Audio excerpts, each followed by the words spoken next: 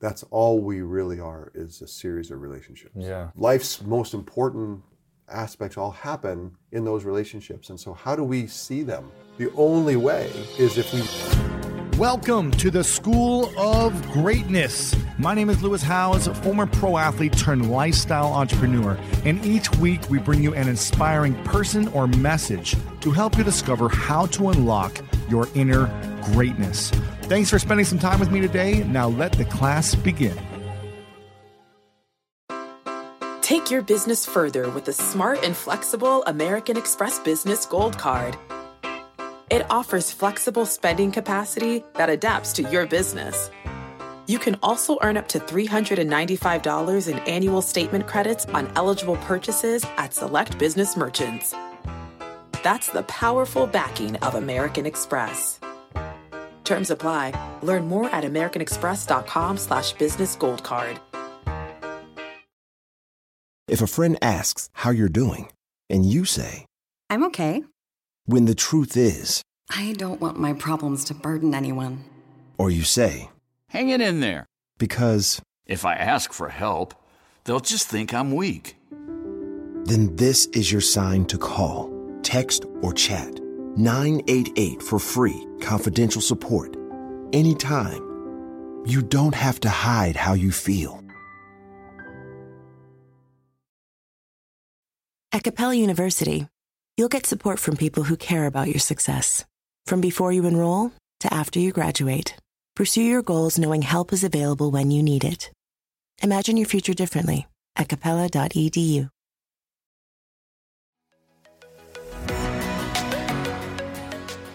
Do you remember your first coach that gave you a lesson that helped you develop the mindset that you still have today? And what was that lesson? Well, it's my father.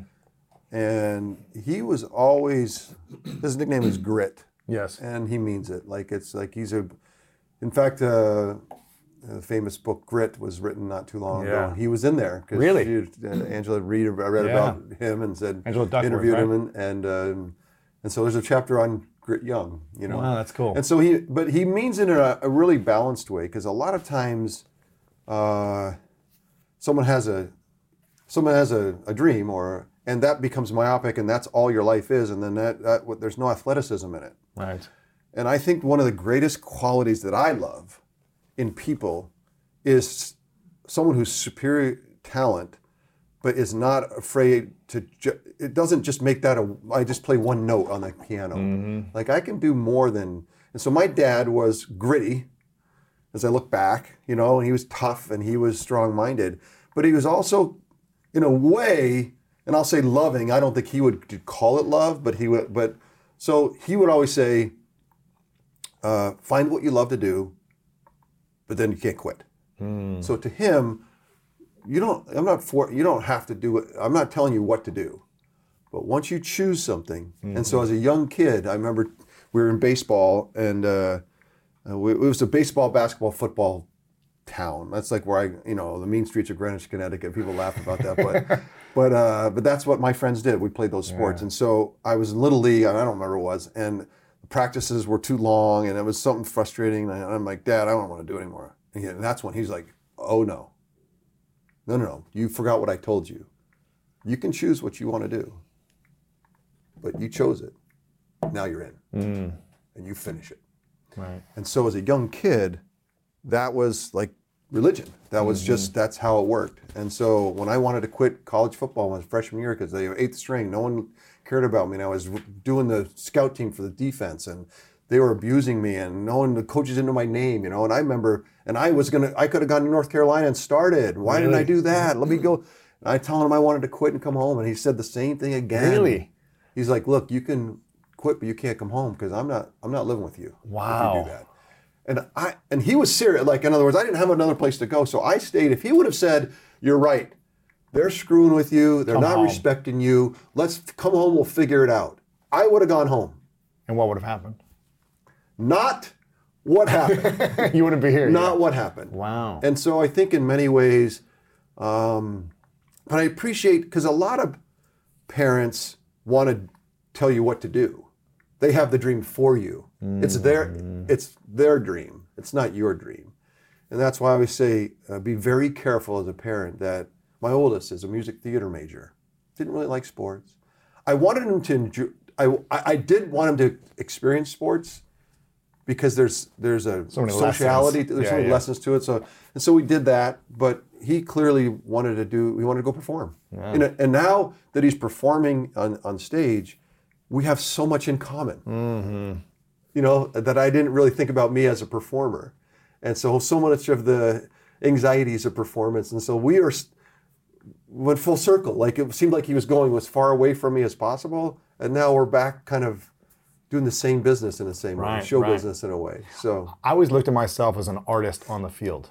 Yeah. Improvising and expressing myself. Yeah. You have set plays, but it's like it never goes exactly the way you want it to go, I took that to its farthest leg because I had the legs to do it. Yeah. And that's why I'm so grateful. I was with Peyton Manning yesterday, and so Peyton and I played the same position for a long time, 18 years, and I think he played 19. But we did it completely different because our talent level, I mean, he couldn't move as much as I could. And so he honed with his talent, and I just honor Peyton Manning, like amazing what he did on the field.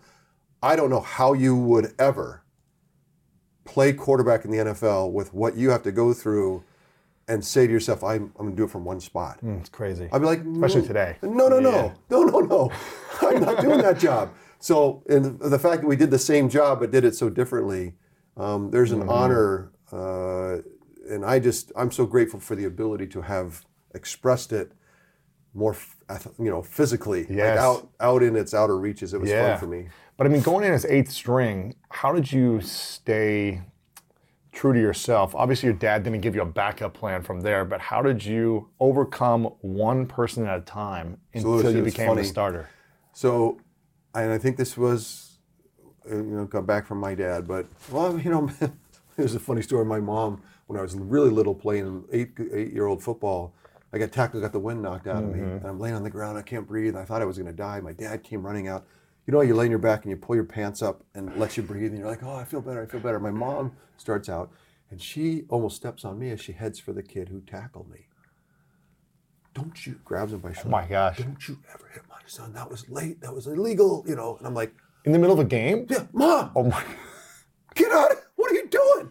Like, get out. So maybe it's my mom. I don't know where this comes from. But when I started the eighth string, to your point, I was running scout team for the defense.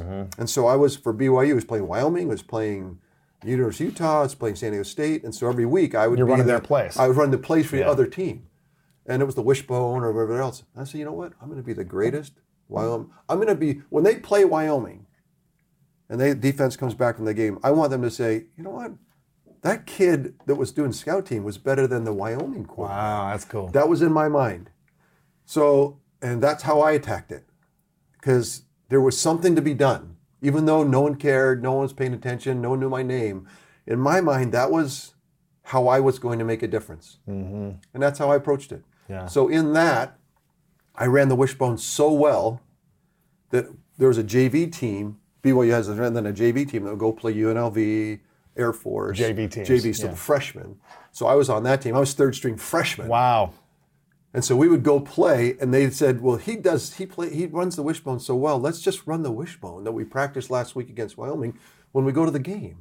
And I thought, in some ways, the most disrespectful thing you can tell me is that, my goal of making them think that I was a great Wyoming is now I'm not even running, I'm not even getting ready to play my own team.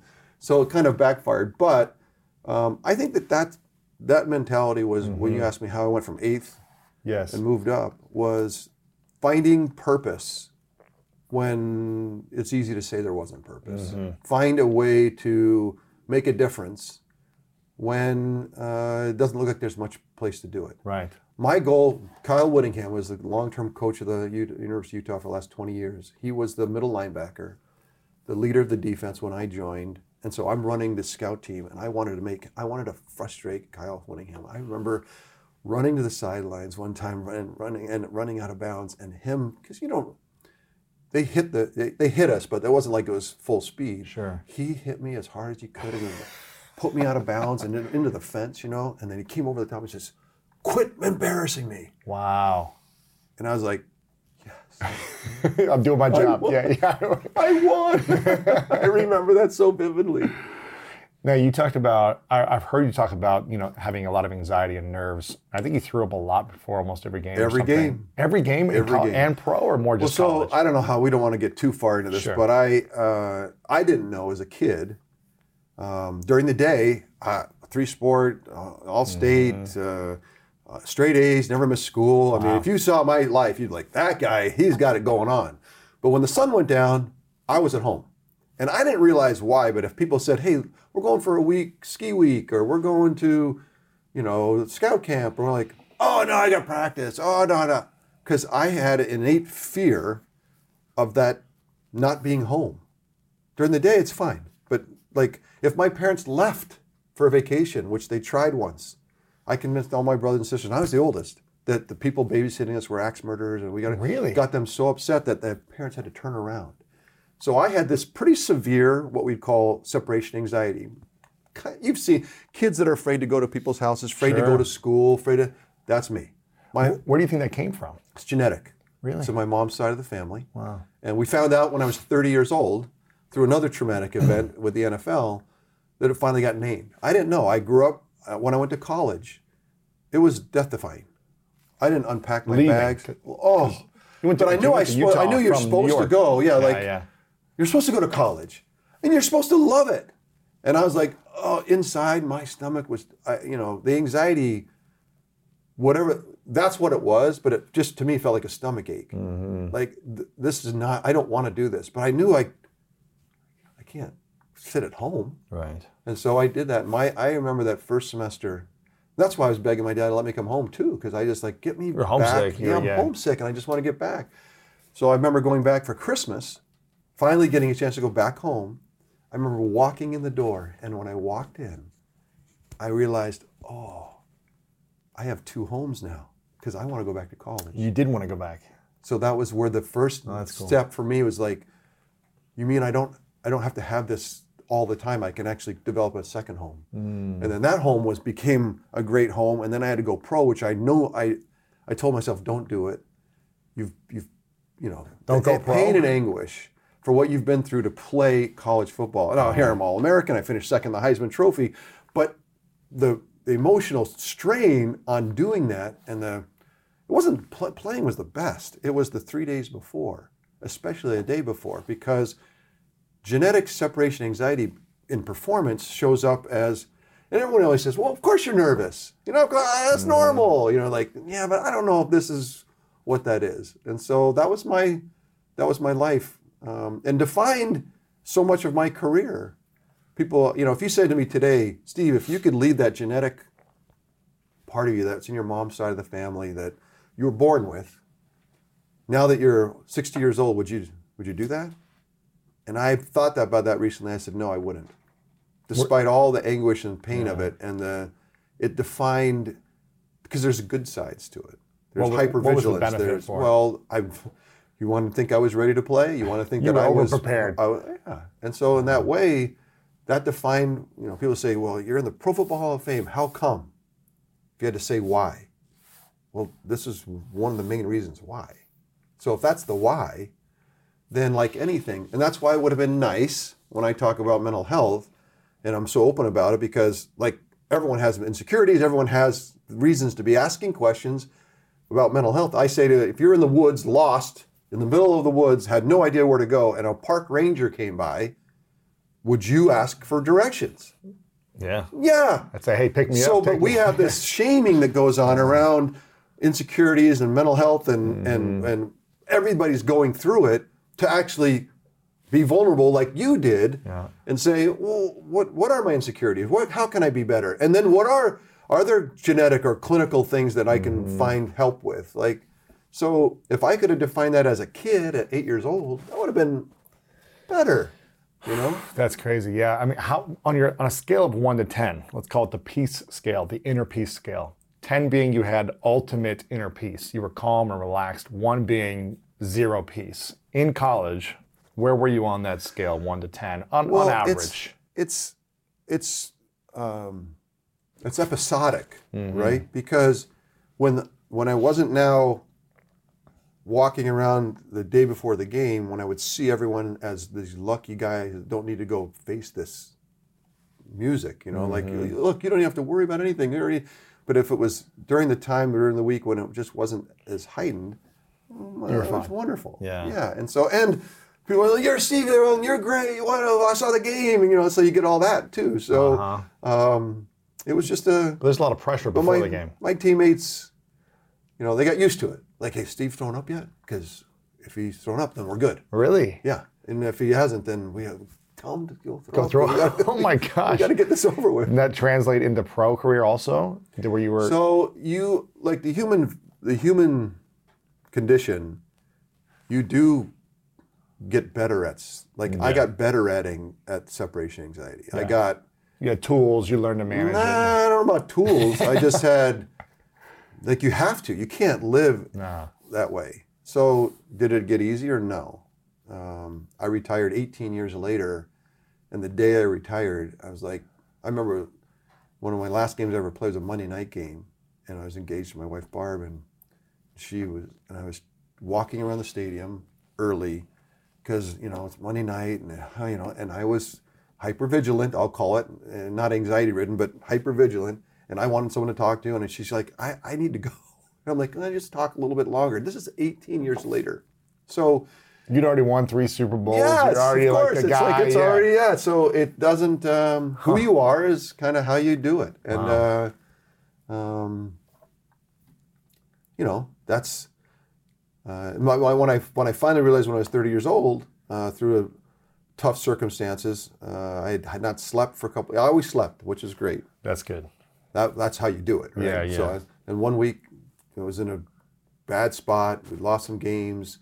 I was in a bad place, trying to replace Joe Montana, all the expectations, just over the last months it had I got myself in a pretty hole of victimization. Like everything was everyone else's fault. I'm being victimized. It's terrible. This is horrible. And then all of a sudden I wasn't sleeping. And it was a big game again, the Falcons, I think, that week at home. And so 2 nights I didn't sleep. And the people that I was living with nearby, a family that I was really dear with, said, look, Steve, we know you, and we know that we see you what you go through to go play, and we get used to it, that's fine, but this is not right. This is not cool. And so we're not going to, we can't abide this any longer. Really? So what are you going to do about it? And I said, look, if we win, because then you can have something wrong, I'll go to the team doctor and I'll talk about what's going on, because I don't know what the heck it is. But if we lose, I can't do that. I ended up playing well, winning, fulfilled my promise. And they have to face it, yeah. And so the team doctors, Jim Clint, been around forever, came in with Joe Montana and Ronnie Lott and Bill Walsh, and I was an honored guy. Like, he was a guy I didn't want to necessarily go talk about, like some weakness that I had or something that I thought was, here's the park ranger. Do I ask the question, right? And so I promised myself I would. I promised his family I would.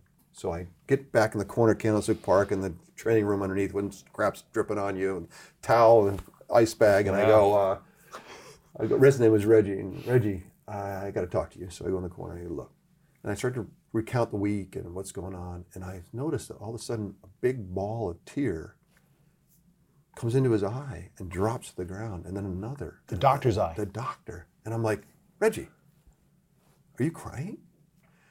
And he essentially breaks down and tells me that he barely got through medical school fighting a different kind of anxiety that was like plagued so much of his life, and that he was crying because how upset he was as the team doctor, because he sensed in watching me, he's like, I felt it and I didn't do anything about it, and I've watched you for years now. And I never talked to you about it.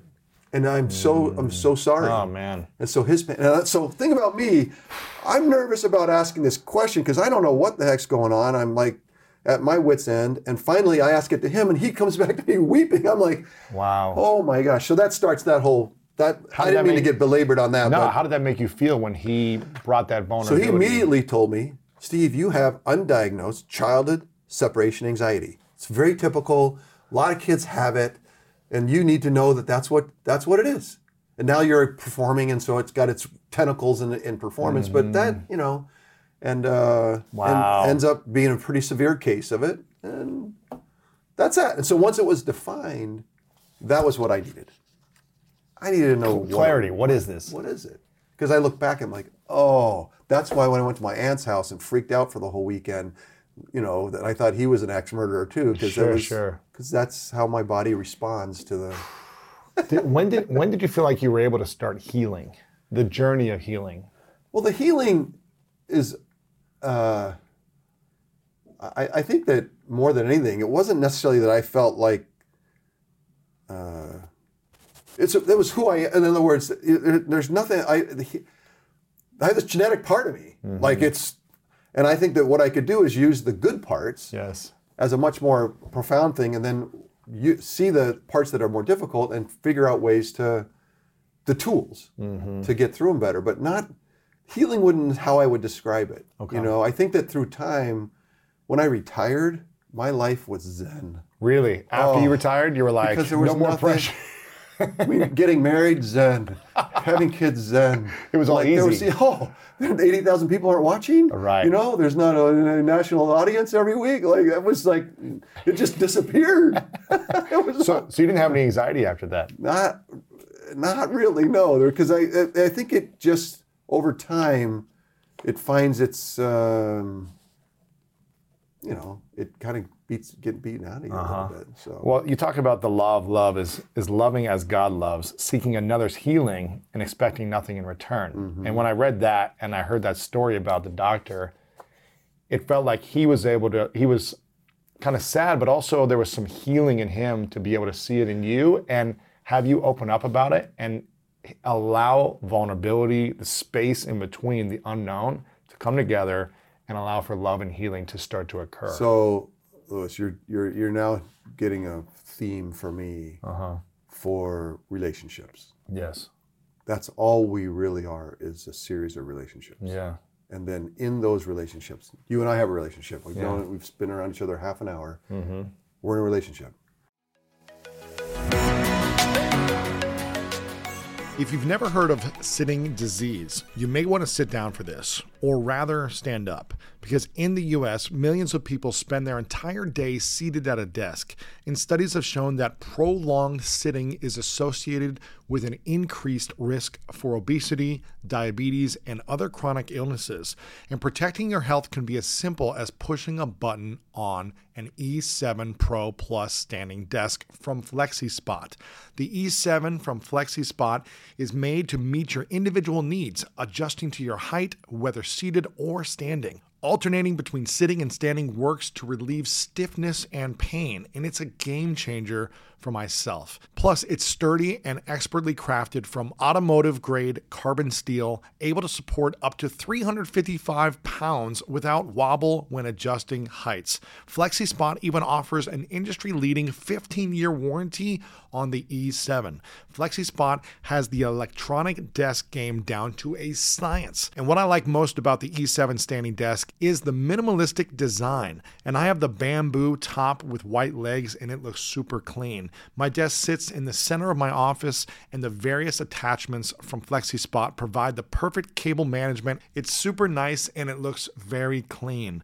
Do yourself a favor and get rid of that old particle board desk and get yourself the E7 from FlexiSpot. Right now, FlexiSpot is offering a huge $80 off their E7 Pro Plus standing desk with code GREATNESS. So go to flexispot.com today and use code GREATNESS to get $80 off their E7 Pro Plus standing desk. That's FLEXISPOT.com. Use code GREATNESS for $80 off. Go to flexispot.com today. One of my favorite parts about my job is that I get the opportunity to travel a lot. And in fact, I'm recording this right now while I'm in Mexico. And actually, I was thinking about something that I wanted to share because I get a lot of questions from so many people about different side hustle ideas. So here's one for those of you out there that are on the go a lot like I am, or traveling a lot. When you're staying in your Airbnb on your trips, have you ever thought about how you could be making extra money by hosting through Airbnb while your home is vacant? If you're interested in an extra stream of income, Airbnb hosting is an easy place to start, and it's like giving your home some company while you're away. Your home might be worth more than you think. Find out how much at airbnb.com/host. So listen, we all know life is full of yada yada, like those quote unquote free trials that somehow still charge your card for something, or when companies have those sneaky gotchas hiding deep in the fine print. And I know you've dealt with yada yada before, like those bills that keep going up and up for no reason at all, or when budget airlines promise a cheap fare but then charge you for every little thing until you realize you're paying more than you would have somewhere else. And yes, it is possible to outsmart yada yada, like triple checking airline deals to make sure all you need is already included, but you don't take yada yada in life. So don't take yada yada from your wireless provider. Metro by T-Mobile has no contracts, no credit checks, no surprises, and nada yada yada. Stop by one of over 6,000 Metro stores nationwide. When you get a new car or a new home, your first reaction might be to say things like, oh yeah, or I can't believe it, or booyah. But what you really want to say is the one thing that can get you the help you need. Like a good neighbor, State Farm is there. State Farm is there with the coverage you need for your car, your home, and even boats, motorcycles, RVs, and other things that matter to you. With a State Farm agent, you know someone is there to help you choose the coverage you need. With so many coverage options, it feels good knowing you can find what fits for you. And when you need ways to get help, State Farm gives you options there too. In person or on the phone with your local agent or on statefarm.com, where their award-winning app State Farm lets you do things your way. So when you need help protecting the things that matter most, remember to say, like a good neighbor, State Farm is there. Someone I just got an Uber ride over. We were in a brief relationship. He was in the car with me. You know, what I'm married. I've got a lifelong relationship. I've got, I've got all kinds of relationships. But everything is in the end, and that's in that space is where purpose and legacy and growth and life's most important aspects all happen in those relationships. And so how do we see them? And I have to tell you a quick story about Bill Walsh. So he was my head coach in 49ers when I joined in 1987. He was the king. 2 Super Bowls. Everyone knew he was 3 generations ahead of everybody. His offense, the West Coast offense, you're very familiar with. How he saw players as partners. He didn't see him as chattel or someone to pound with a big stick. He saw them as almost as equals. Like how do I think about your food, how you eat, how you sleep, how your mental health. Back in the 80s. In the 80s. Wow. He was asking these questions, and I remember the first meeting. He said how he's going to integrate the team, and we thought about racially because that's what black guys and white guys. We're all going to come together in the locker room. He says it's even more than that. It's all the things that separate us. Where you went to school, just geography, socioeconomic background, language you speak, religion, everything that kind of generally culturally separates people. We want to break them all down because we're going to be in Lambeau Field. Wow. We're going to be down by 4 points. It's going to be the last couple minutes of the game. It's going to be raining at 30 degrees. You've never been colder because it's windy. There's 80,000 people that are screaming at you, and I want you to get in a huddle, and I want to look at each other, and I want you to share an element of love for each other. Wow.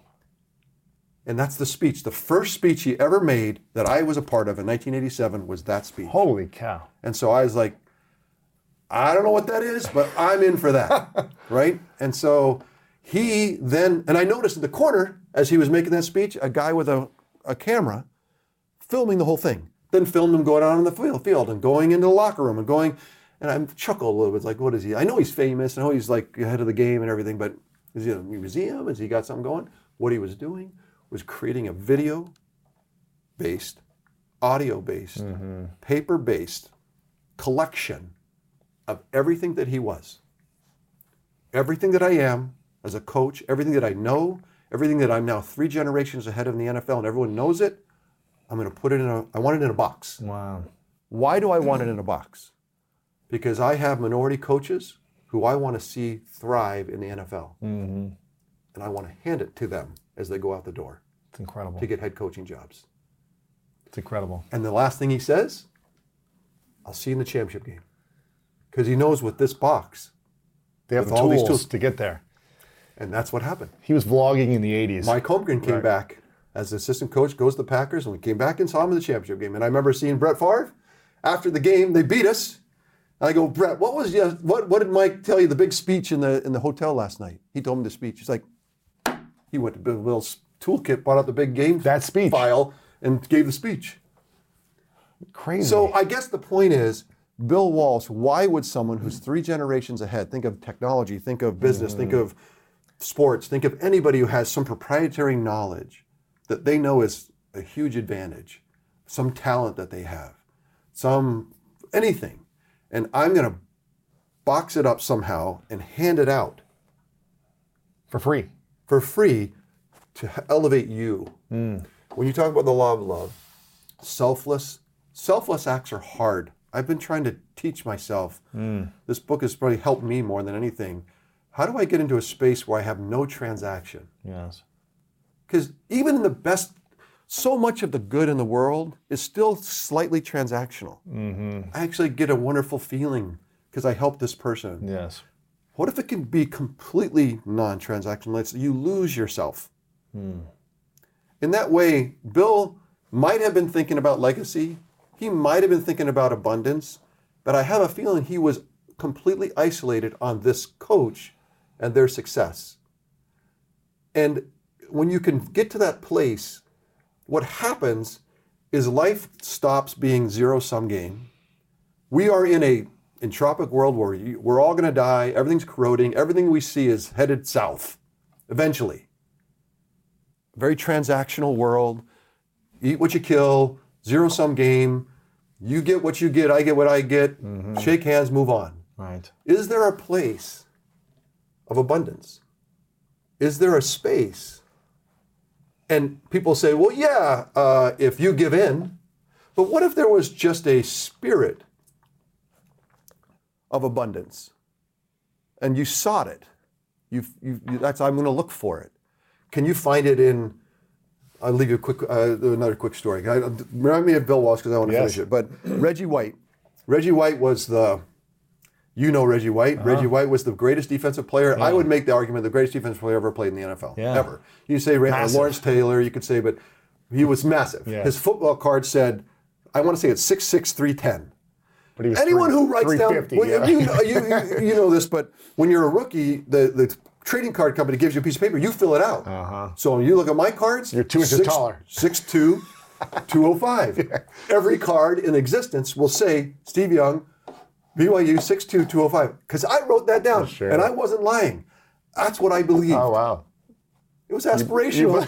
It was aspirational. But it's what I believe. Reggie writes 6'6", 310. If you write 310, you're 400. Right. There's no way you write 310 and literally mean that. Right. But he was the most athletic, biggest, strongest guy you've ever seen. LeBron James, if you've ever been around him, 6'8", 280. Beast. You just kind of not cower, but you just kind of slink back. It's like there's a real athlete. It's like you just cannot how fast and how strong. And that's Reggie White. Reggie was 380, 400 pounds, but ran like he was 210. Wow. So when you played him and he was loud, like he yelled, he would scream and the guttural stuff, and you could hear him coming, drop back to pass. You could hear it coming closer and closer and closer. Then classic Reggie, he's going to get there. Grab me every time he ever sacked me. 20 times in his career? Oh, man. I don't know. That's painful. Played the Packers, played the Eagles. That's painful.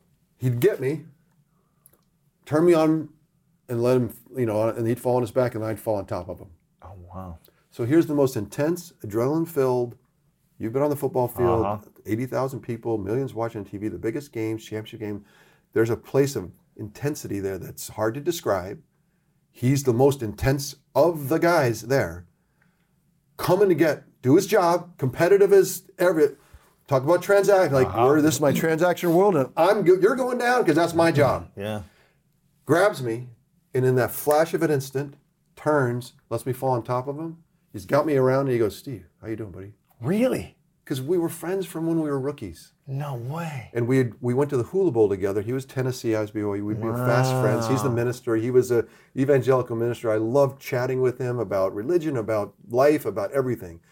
And my dad was a lawyer, Grit, and it helped me get an agent. And he goes, well, can your dad help me? Wow. So my dad helped him. So he'd have me in his thing. He's like, how's your dad? No way. Yeah, how's everything going? And I'm like, well, right now, Reggie, not so good. I'm getting sacked right now. But my point the relationships. is the same point I want to describe to everybody. In the athleticism of who Reggie White was, he could be the ultimate competitor and in a flash be the ultimate friend. Wow. Can we, because most of the guys I played against who were friends couldn't make that transition. They were like, I need to destroy you. They couldn't. After the game, then I can talk Hey about buddy, it. how you Yeah, doing? yeah. But in the moment, can you be 2 or 3 things? Can you hold in suspense the pieces of you? And that's why I say go back to Bill Walsh. Like the legacy of that abundant act is throughout the NFL today. Yes. Kyle Shanahan, Sean McVay here in town. You go up and down every team, the Chargers, the Rams, the 49ers, the Seahawks with Pete Carroll. I mean, that's just the West Coast. You just go throughout the league. I could read off probably 30 of 32 teams that have coaches who were directly influenced by this toolkit and by the people who took it. What were the 3 biggest lessons he taught you? One is the spirit of abundance. I didn't know it at the time. I didn't know what to call it. As I've gotten older, I see it. I see its power, the legacy power of why, if we act, even in some kind of righteousness, transactionally, it will rot like the rest of this world sooner or later in self-interest. If you can find a spirit of abundance where you can have a transaction, there's a lot of business transactions, a lot of transactions, but in that relationship, there's a spirit of abundance. Yes. Like, how do I speak? If I'm going to speak in abundant language, what would I say? If I'm going to be a long-suffering, gentle persuasion, loving, love unfeigned kind of person, and I'm going to act that way, what would my language be like? Even in intense, highly competitive, transactional world. Because that's not going away. Right. I can't be a monk and just go and disappear for 10 years. I'm in the mix. And I like being in the mix. Yes. That's where I want to be. But can I speak abundantly in all of those places? On the field, in the most intense, crazy spots. That's why I bring up the Reggie White story. Yeah. Where there's a win-win-win. How can everyone, we've had thousands of books written about it. Yes. In the end, I think it's an intent. And it has to be Yes. Some people do it, I think, very naturally. It's in them. It's just who they are. They're naturally love kind of people. But those of us that are super transactional, want to win, want to do great, want to show how, I want credit. What human being doesn't want credit? Right. To be acknowledged, to be seen, to be valued. Right. Yes. That's human nature, is to want that. That's why what we're describing here, abundant thinking, is not of this world. Because this world's a transactional world. This is a dog-eat-dog world. This is it's kind of, science has proven it by the second law of thermodynamics. This is where we're headed. And I just... But that's not where you create... you create the abundance in elevating beyond and above what is natural seeking of human desires. Yeah, it's a different field. It's a different field, and I thought about it a lot. I was like, well, that's easy to do when things are quieter. Yeah, when it's easy. What about laying it on top of the most intense places on earth, whether it's politics? I mean, think at our political game today. Completely zero-sum game. Yeah. Completely.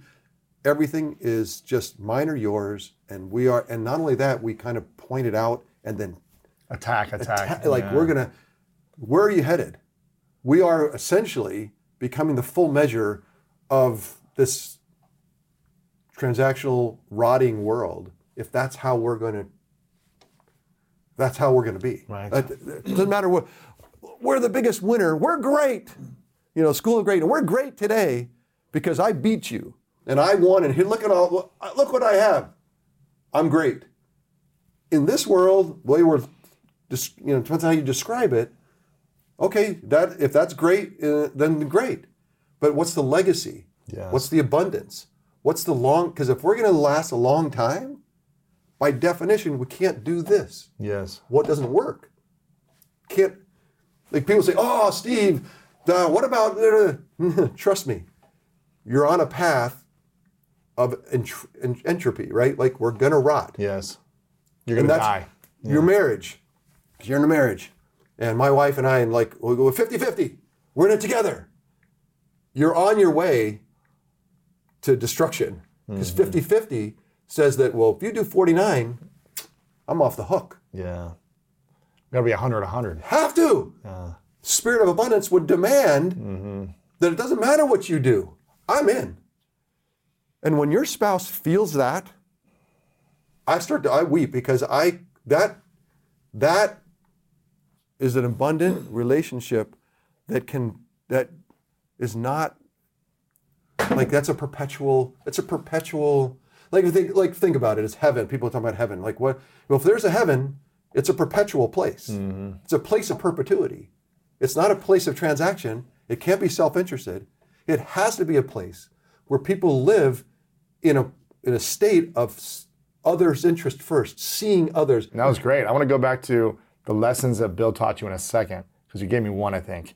But you mentioned your wife, and I think you said that you got married later. I did. So I was you were 38. 19 years in your 18 years in your career. Right at the end, the last right season. Right at the end. Why did you wait? I'm curious. I didn't wait. I sought marriage. Like, I knew it was a good thing, and I wanted it in my life, and I didn't find it.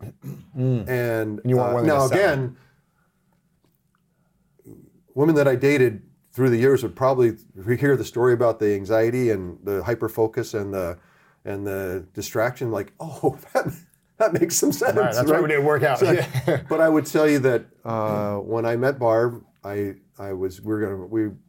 10 years in the making, by the way. Finally, we're going to do it.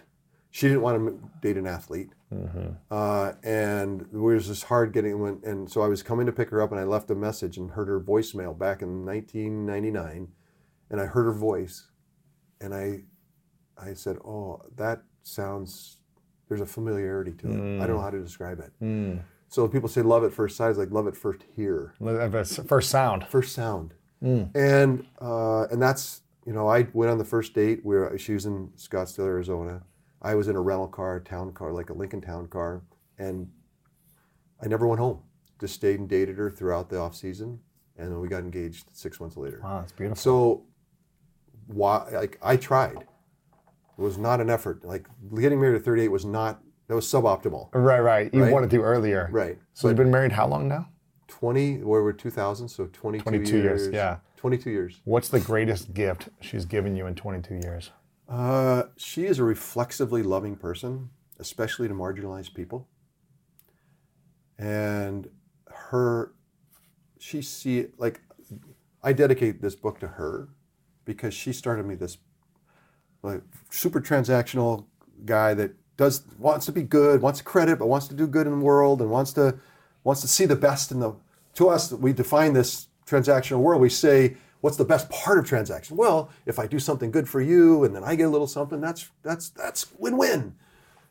That's not what I'm talking about. And so she had this reflexive love for people that were marginalized, not like me or her. And I could see that she saw them. When you put in, I hate air quotes, but sure. To see somebody, you can only see them in that way when you've lost yourself in it. Yeah. And then you see the full measure of the person that's across from you. Right. And that's just natural to her. Even if I desire heaven, it's a transaction, right? It's like somehow it's, and we got talking about that, and until you lose in the spirit of abundance in the relationships you have here right now, there's a miraculous thing that happens in relationships when that happens. It's rare when you've actually lost. What happens? I think it's how God loves. God loves without transaction. If a friend asks how you're doing, and you say, I'm okay. when the truth is, I don't want my problems to burden anyone. or you say, Hang it in there. because, If I ask for help, they'll just think I'm weak. then this is your sign to call, text, or chat 988 for free, confidential support. Anytime. You don't have to hide how you feel. Here you are, BPMs high, sweat dripping, body moving, tongue panting. You're working hard, real hard, and you're thirsty. You need vitamins, nutrients for peak performance and energy. And your plants do too. Aw, I mean, just look at the little guy. Water-soluble plant food from Miracle Grow is full of essential nutrients. Just a little scoop into your watering can and boom, instant feeding and bigger, more beautiful plants. It's kind of like a sports drink for your plants. You may have to suffer from heat, but your plants do not. Action. Like, in other words, I seek your glory. I seek your learning and growing. Well, what do you get? I know I get it through your learning and growing. If I want something, there's only way to get it is to lose yourself in the healing of other human beings. So for me, I started to practice, like, can I do that in business? Really? In negotiations? In big, huge contracts? Can I do that up and down the partnership? Can I do that? Could I have done that better in the football field? How much was I doing at the time? What would I do differently? And it came to me that you can go and do all the things you want to do in the spirit of this, what we're describing.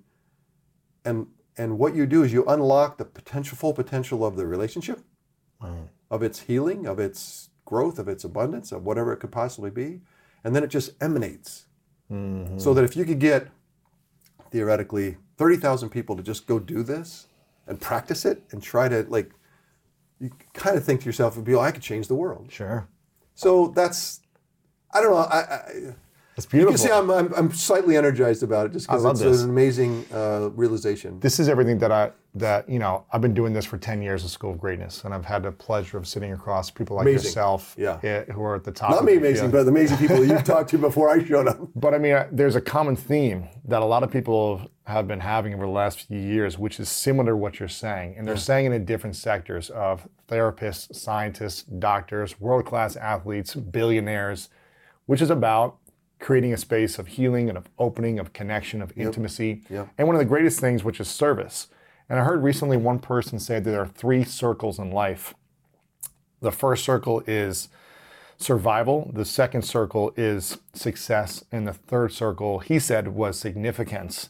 And I was like, I really think it's more service. It's that third circle.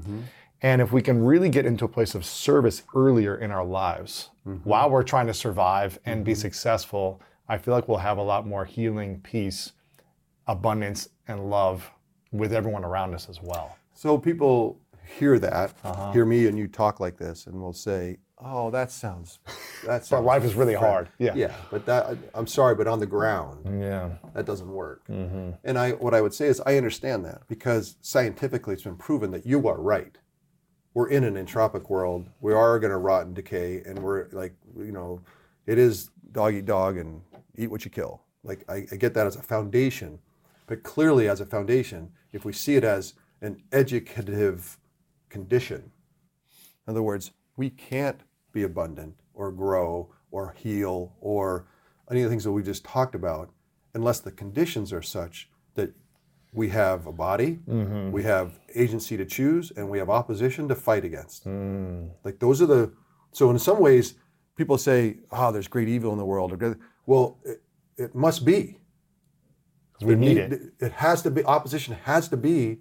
What happens if we don't have that? You can't grow. It grows in agency. Like, in other words, you and I, whatever, you could be wrapped up as a mummy in a corner, chained, but still breathing, alive. You still have a choice. Your next breath has a choice. You might not be free in your mind, I mean, as far as what I can go run and do, but you still have a conscious thought of what my next conscious thought's going to be. What's my next act? What's my next? So there's agency in the human condition, and there's opposition in the human condition, recognizing it for what it is. So that then the person who says, "Oh, Steve, that's really sweet what you guys are talking about. That's a bunch of crap because I don't have time for that." Totally understand.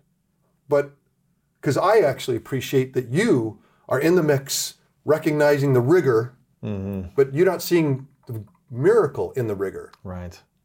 Because in that's the ingredients for why you can even talk about this. Man, there's something of when I think back of those 2 years of struggle after football was done, being injured on my sister's couch, no money. This was 2000, 2007, 2008, 2009, when the economy was crashing, so there weren't job opportunities at that time.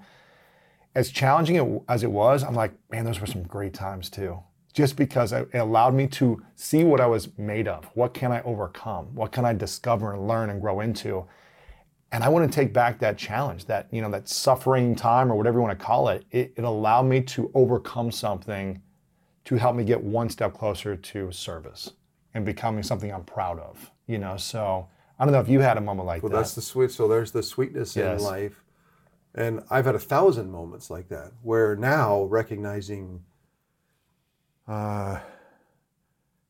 just through years, not understanding this dynamic and this truth about humanity and about, you know, no matter religion, you're going to look, what we can agree on is science. This is entropic. Yeah. These are the conditions, and are these conditions that can actually elevate? And I'd say absolutely yes. They're the fundamental conditions: agency, opposition, and a body. 3 things that you have to have to go enact this incredible gift that you've been given of rigor and pain and heal, and that can we be aids in each other in the healing as we grow? Yeah. Because if you think about what God would want is, I want your healing and growth. It's going to be a bumpy ride. Can you all help each other heal? Then it becomes super. Yes. And it doesn't have to be religious. It can be completely from an atheist perspective. How do I want the human condition to rise?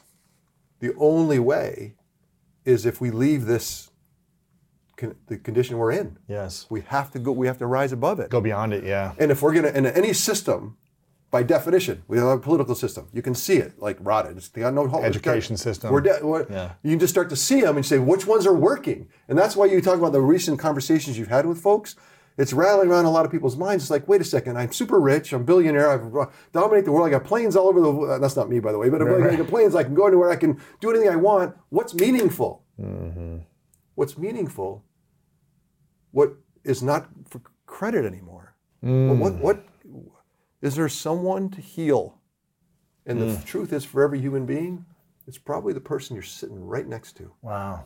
Right? That's where to start. I talking to some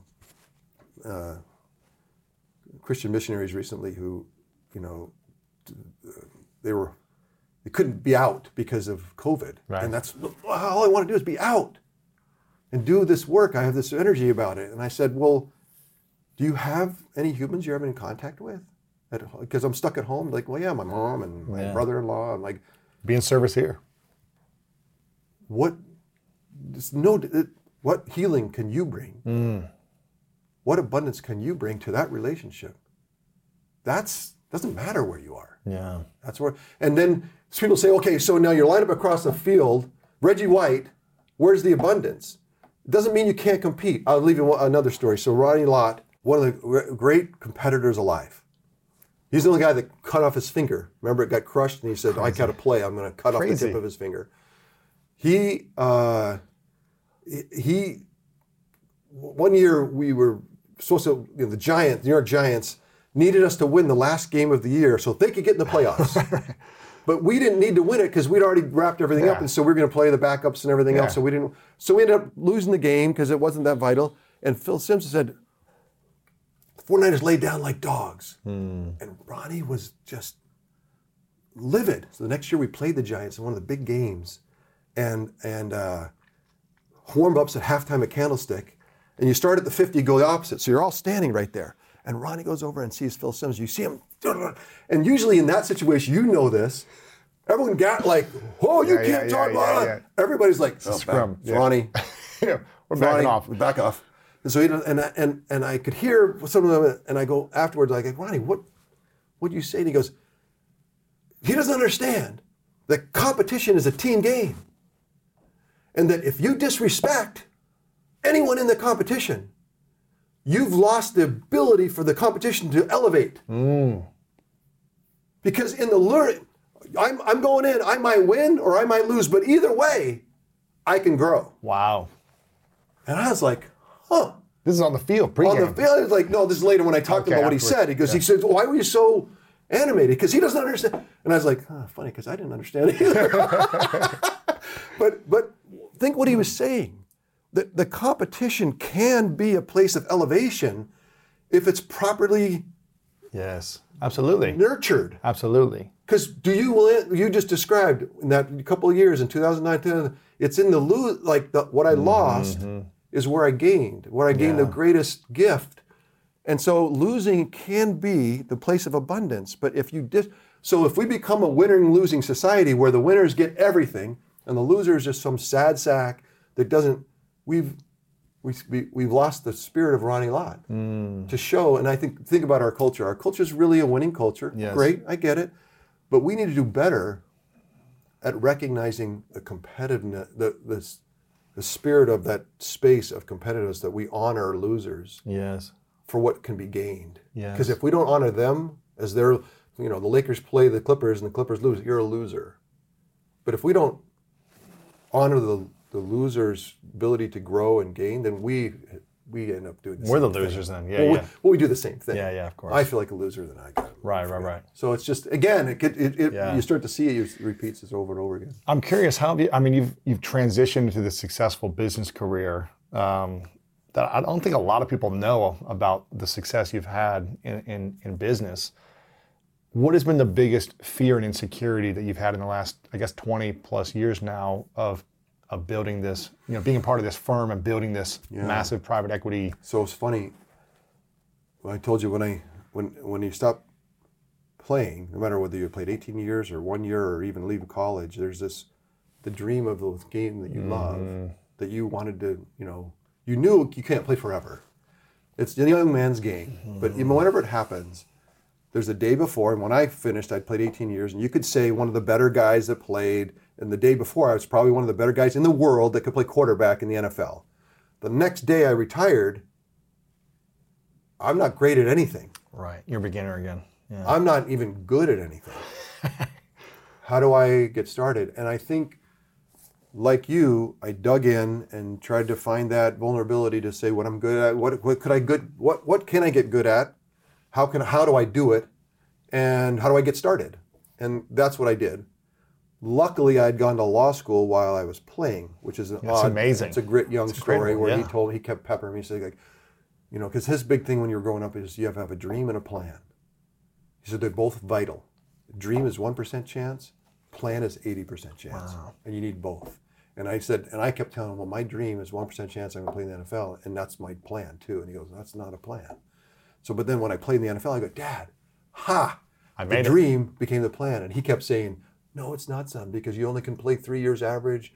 Then I played 5 years, and he goes, but let's say you finish at 30 years old, you got the other half of your life, what are you going to do? So he kept plan. So I ended up going to law school. It's incredible. To try to appease this crazy man. So anyway, that law school gave me the opportunity post-playing when I had to figure out what I was even good at or could be good at. But the funny thing is, because I didn't do it traditionally, and those in private equity usually leave school, go to associate as an analyst for a couple of years, then go back to business school, and then get a job, and then earn banking, and all around the world. They have certain skills that are gained through that. Mm-hmm. Now I want to cut the line, essentially. Yes. And I don't think I ever lost the insecurity of doing that. Mm. Now, despite people say, well, no, Steve, you have, blah, blah, blah. In the end, I think the thing that was super hard was always, you talk about insecurities, it was like facing the insecurity of I'm not a legitimate business guy. Because right? You're 40 essentially, right. When everyone's been doing it since they're 24 or whatever, Right, and so I think that holding on to that vulnerability was probably a good thing, because what you don't want to do is go rolling into a room and thinking that you're more than you are. Mm-hmm. I am a fan of fake it till you make it. Yeah. I think there's a piece of life that's important when you're getting started. But I think that fake it means not fake other people, but fake it yourself. Fake yourself out, because you have the insecurities, you got the doubt, you got the fear. Just act like you really know what you're doing. It's part of the game. I heard this early on. I can't remember who said this, but I didn't come up with it. Someone said, face it till you make it. And so I started facing my fears and saying, what can I do every day just by showing up? I like that better. Yeah, it's like, that's more positive. I'm vulnerable. I don't have the skills, but I'm going to keep facing it. I love that. Until I gain I'm the skill. not going to say fake it till you make it anymore because I never liked it, but it gave the right image. Yes. Face it till you make it as well. See, look at you, giving back. Well, I've learned a lot here, but it's not from me. But someone else said, face it till you make it, and then you embrace it, or something like that too. So I like it. That really resonates with me. Yeah. Because I tell people to fake it till you make it, but I never liked it. Face it. You know, you went all in and showed up every day. You were faking it by acting upon it. You were practicing it every day by showing up, which I think is really cool. What is your biggest fear now? After, again, Hall of Fame career, Super Bowls, billions of dollars in assets that you guys manage. And I think TV, all these things. Fear. I think inevitably, one of the best things that heaven's given to learn some of these things we've been talking about, to elevate, is kids. Because you have a little baby and they're completely helpless, and without you doing selfless acts of service, because the baby's not going to give you any, oh, thanks for that. I appreciate it. In fact, I found out that kids generally, not until they have kids, do they really ever appreciate you, really understand. Right. It's not anyone's fault. It's just human circle of nature. life. Yeah. Simba. So I think that's, if you're talking about fears and anxieties, naturally when you are so invested in the success or glory or growth or maturity of abundance of this human that my wife and I created, you end up in a place of anxiety or fear because you want to make sure it happens. And if you really want to do it right, you can't guarantee that, nor should you guarantee it. In fact, you should be very careful where you insert yourself. And the thing that I've found is the fear is that I haven't modeled what I hope they would see. You don't feel like you have? That's the fear. Oh, right. I hope I have. Right. Because in the modeling is where the power is. Right. It isn't in the saying. Or making sure that you've created a lane that made it available, or God given an opportunity. It's, have you modeled the very thing that you hope for them, and have you done it in a way that they've taken it over a lifetime, so it's a part of them. And so maybe the fear of that is how you get there. But that's the. And what's the biggest lesson then being a dad has taught you? Don't raise yourself. If my son had been a quarterback and a three-sport athlete and had some anxiety, I can parent that because I know that. And what came with Braden is someone who's very different. It's a lot of similarities, but a lot of differences that were fundamental that I had to really grow to be a productive parent. I had to figure out new ways to parent someone that wasn't just like me. Yes. And I found that my initial reaction is to try to make him like me so that I could parent me through him. Right. Because that's what I knew. And the biggest lesson is, if you're going to be a great parent, you need to become an athlete, spiritual, emotional athlete, and challenge your insecurities and challenge your fears and all the things you just showed me how to do. Because that parenting is really bespoke to that human being. And that's the lesson. And I failed at some places early on trying to figure that out, and recognizing sweet Braden was patient with me, to kind of work my way through. That's beautiful. I've got 3 final questions. I want to be mindful of the time here. I could talk to you for hours, Steve. Oh, I love this is beautiful stories, man. This is fun, man. Has it been 10 minutes? I know, this is great. 3 final questions. Before I ask you these questions, I want people to get the book, The Law of Love. I think it's really cool that you are this elite, athlete, from sports to business to life, relationships. And we're here talking about love and abundance and peace and harmony and healing. And you're diving into what I'm hearing you, what's sounding like is this is the stuff that really matters the most. above all the success, it's like the way to get those things also is through the law of love. So I appreciate that. And I can tell you that the book is written to an LDS audience, a religious LDS audience, because that's all politics are local, right? So that's my house, my and we are a can-do people, and that's a transactional people, and this is not that, right? And so it's really myself. This is my way forward. This is where I think if I was gonna love like God and find the abundance despite the wonderful ingredients we have to grow, this is how I would do it. And so I want to just tell people, if you're in, the language in here is not necessarily, but the lessons are truly, I believe, in every religion, and regardless of religion, in the human endeavor of the spirit of abundance, or the law of love, is absolutely the way forward, because by definition, it's perpetuity. Yes. And do we as humans want to pay it forward, bring abundance into the future? Of course we do. Right. Do we want to drag back and hold back and zero-sum game and diminishing returns? Of course not. If a friend asks how you're doing, and you say, I'm okay. when the truth is, I don't want my problems to burden anyone. or you say, Hang it in there. because, If I ask for help, they'll just think I'm weak. then this is your sign to call, text, or chat 988 for free, confidential support. Anytime. You don't have to hide how you feel. On this episode of Plant Killers, we'll explore one nation's most notorious fruit and vegetable killer, bad dirt. What makes bad dirt so bad? The answer? The ingredients. But fear not, true crime enthusiasts. This story has a happy ending. New Miracle Grow organic raised bed and garden soil. It's made with quality organic ingredients from upcycled green waste like compost and aged bark. Unlike the other guys who can't say the same. Looks like bad dirt's murdering days are over, thanks to Miracle Grow. Join us next time on Plant Killers.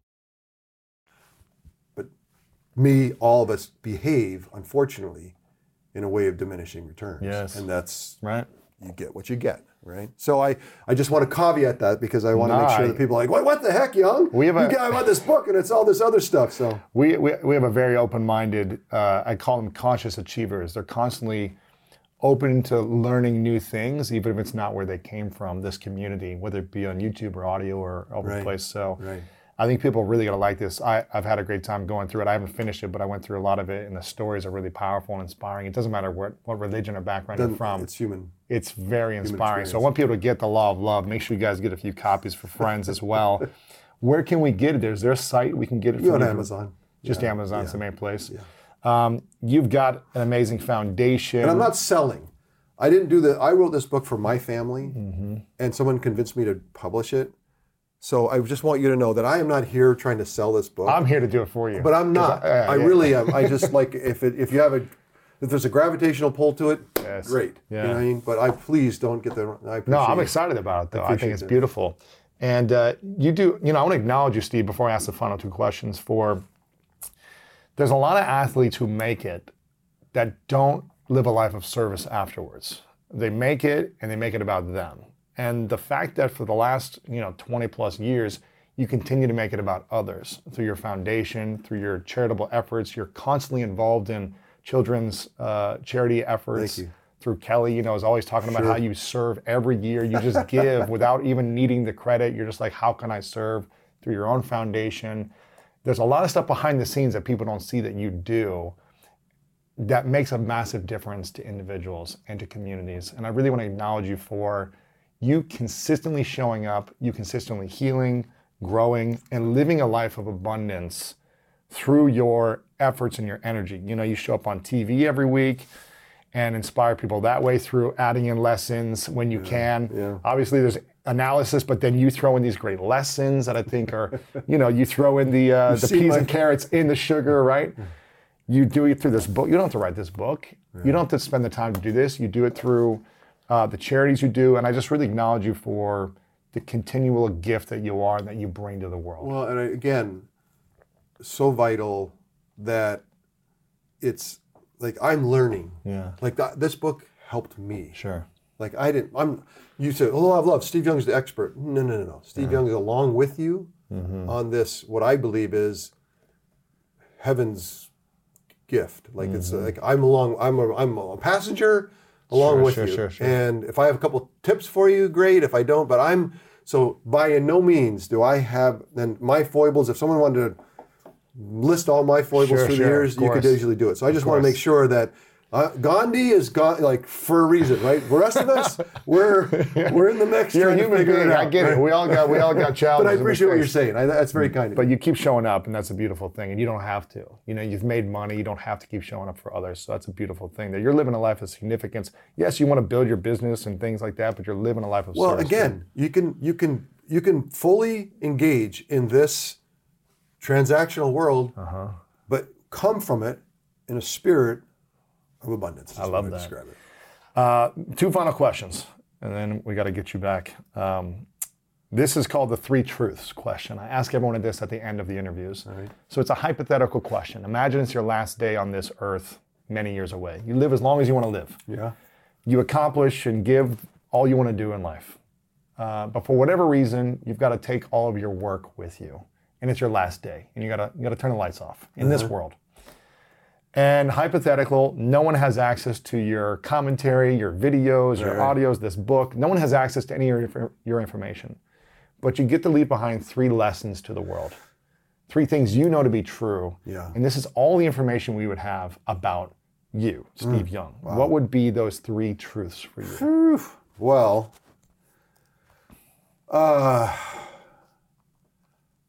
for me, okay, so, all right, how do I say this in a really useful way? I believe fundamentally in a durable spirit that's inside of every human. That durable spirit is actually not, it's of a place of abundance and perpetuity, but it's here to grow, and that's what we're doing. So for me, the first truth is, I guess that this whole human experience is to learn and grow, and we're in a perfect place to do it. This is the perfect conditions to do it. So that's, I guess, one. That's beautiful. That's one. If you asked me 10 years ago, it'd be different, right? Of course. You asked me today. Different season of life. Today, another truth is kind of to be able to create growth in other human beings. Like we actually help. We're the fuel. Yeah. I think that I don't think anyone feels that God can do that by him or herself. Like they can't just say, right, because that would not be. That's compulsion. You can't compel people to grow and to learn. It has to be free. It has to be freely done. And that's why we're here at the human condition. We're free. So that in that freedom, I can actually do something miraculous for you. Yes. So that's another truth for me. That's beautiful. Is there's, you are tough. We're the fuel to help others grow. I like that. And the third one is, if you ask transactional questions, you're going to get transactional answers from heaven or anywhere else. And there's abundantly clear that it is a place of no compulsion here. And so even from heaven, you ask transactional questions, you're going to get transactional answers. If you ask selfless, non-transactional questions, you get completely different answers from others and human. And that is a place that I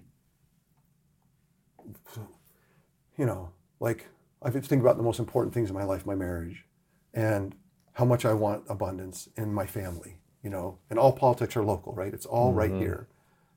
And there's always challenges. We're in the mix, right? There's always, heaven's revelation for me has come tenfold when I when I leave the transactional and I ask these more abundant questions from a place of long-suffering, gentle persuasion, love. What's the most important question you ask? Of myself? am I exuding those qualities? It's not something to do, it's something to be. Ooh. And for someone who loves to do, give me a list. Yeah, let's do this. Give me a list. I will get it done. Take action. It's happening. Yes. But now I'm asking you to be, not do. And in the being that's why I say, I come into a relationship and I lay on those attributes of myself. If I was going to be those things, what words would I say? Yeah. What actions would I take? What would define how I approach the problem? Like, do I have a solution for the problem? I do not. But I have a solution for how I'm going to bring myself into it from these qualities of long-suffering, gentle persuasion, and love. If I use those words and act that way and try to enact, that's when there's a door unlocked. There's something, I don't want to say magical, it's not the right word, but miraculous. Yes. Happens when that's like somehow the magic happens. Yeah, it's like it happens. It does happen. And yeah. and I've seen that. I've seen that in the most intimate relationships I have. That's amazing. Sorry about that. But I love this, man. I love this. Final question for you: what's your definition of greatness? My definition of greatness, and I go back to Bill Walsh and how he and Barb, my wife, and how people who have guided my dad, my mom, like started me on a journey, right? Yeah. And greatness. The other day, I was on 101 driving. There was a wreck ahead of me. Back up. It had just happened. You can see there was still the smoke in the air, right? And it looked like it wasn't it was like, could be bad. Right.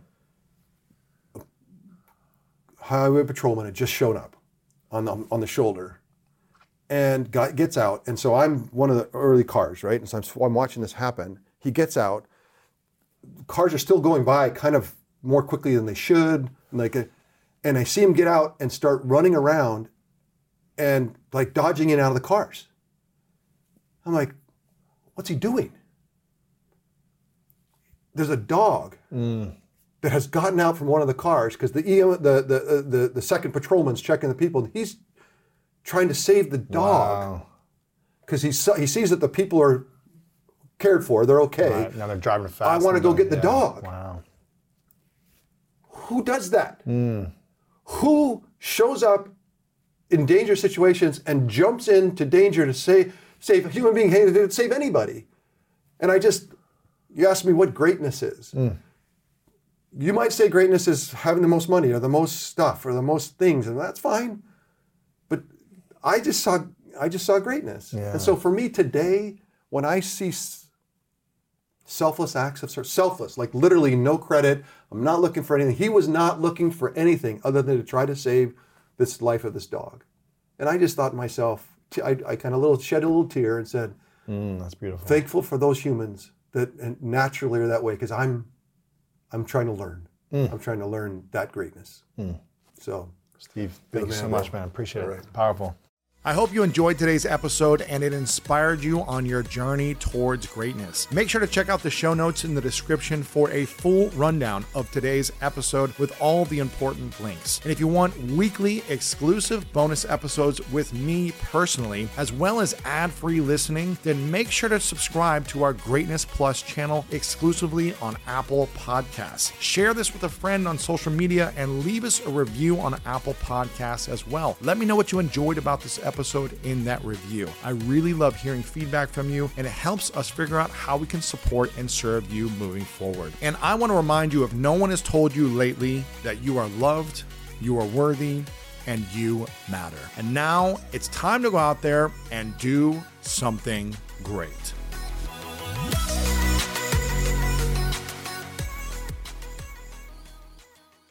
If a friend asks how you're doing, and you say, I'm okay. When the truth is, I don't want my problems to burden anyone. Or you say, hang it in there. Because if I ask for help, they'll just think I'm weak. Then this is your sign to call, text, or chat 988 for free, confidential support. Anytime. You don't have to hide how you feel. They say plants like music. Yeah, no, like really, they respond to the vibrations of it, which means that this playlist you're listening to, the plants are too.